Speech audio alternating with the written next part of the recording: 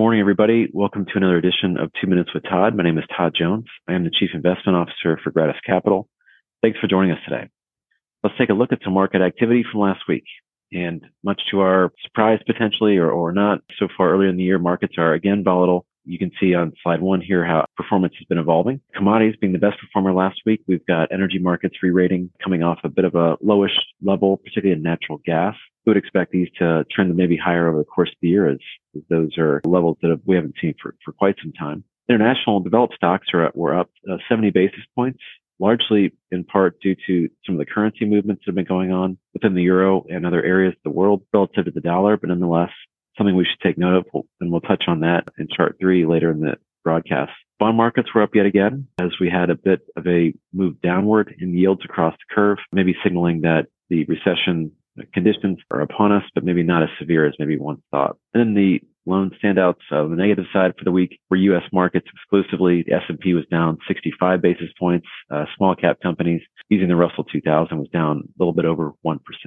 As we point out in the bullet points, however, consumer sentiment coming into the end of the year was exceptionally negative. We got this great chart from the JP Morgan Guide to the Markets deck. And you can see every time that consumer sentiment, and then this is self-reported. We understand there are limitations to a self-reporting index, but nonetheless, they've been doing it for quite some time. And every time this consumer sentiment dips below the 60 level, you tend to get very positive returns for the next 12 months. Now, it doesn't say that we're going to get good performance in Q1 or Q2 necessarily, but this does kind of nest up with our idea that the first half of the year, at least, as we continue to migrate this interest rate transition and inflation transition, will likely be very choppy, up and down, similar to 2022. But as earnings start to improve on the back of 23, that's when, in our opinion, S&P will find higher levels as we get into the back half of the year. So just something worth noting. And then, of course, you can see those levels highlighted in the red circle is that you tend to get somewhere between 15 to 20% returns in the subsequent 12 months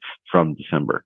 Kind of building on that point a little bit and maybe why we think the back half of the year will be positive is that, earnings estimates for the S&P have started to come down. Now, this chart here shows you that relative to the bear market bottom, when prices actually do end up finding their floor, what's important, though, is that earnings estimates or earnings in the S&P tend to continue to go down even after the bottom is found. So what does that mean in just normal person speak is that the S&P will generally start rebounding 6 to 9 months before the recession in earnings is fully complete. And that's really important because I hear a lot of clients asking us, well, if we know a recession is coming sometime this year, shouldn't we reduce our equity positions in advance of that? And the answer that I always give is related to this chart right here, which suggests that if in fact this recession is 6 months into the future from now, or maybe even 9 months, then the market is already pricing that in. And that therefore, what we're seeing more recently right now could be the re-rating of the equity market because it's already discounting this drawdown in earnings because markets are forward-looking. They're not backward-looking. And this is, I think, just a case study to suggest that we need to be forward-looking instead of rearward-looking. Moving to the question we gave about Europe, is it time to reconsider European in particular positions? And I think the answer is yes. Currently right now in our mono portfolios, we have about a half weighting to our international positions. So broadly speaking, we have a target range of 70% U.S., 30% international. Right now, that positioning is about 85-15% international markets. And this just suggests some of these ideas here on the chart suggest that we should maybe start looking to increase that over time. And why is that? Well, one of our biggest reasons for not owning a full weighting to international or Europe in particular has been because the earnings for our margin profile of European companies has just been a lot lower than U.S. companies. And as you can see right now, that is starting to change with a re-rating now of European margins to the highest levels they've been, at least in the last 4 years. That suggests there could be some momentum there.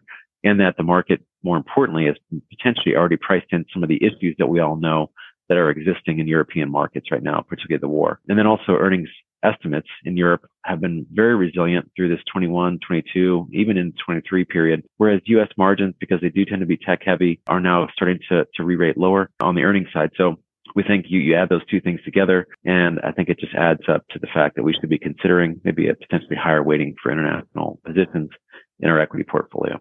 Thanks for joining us today. We look forward to speaking to you again sometime soon. Thank you. All price references and market forecasts correspond to the date of this recording. The information contained does not constitute research or recommendation from Gratis Capital to the listener.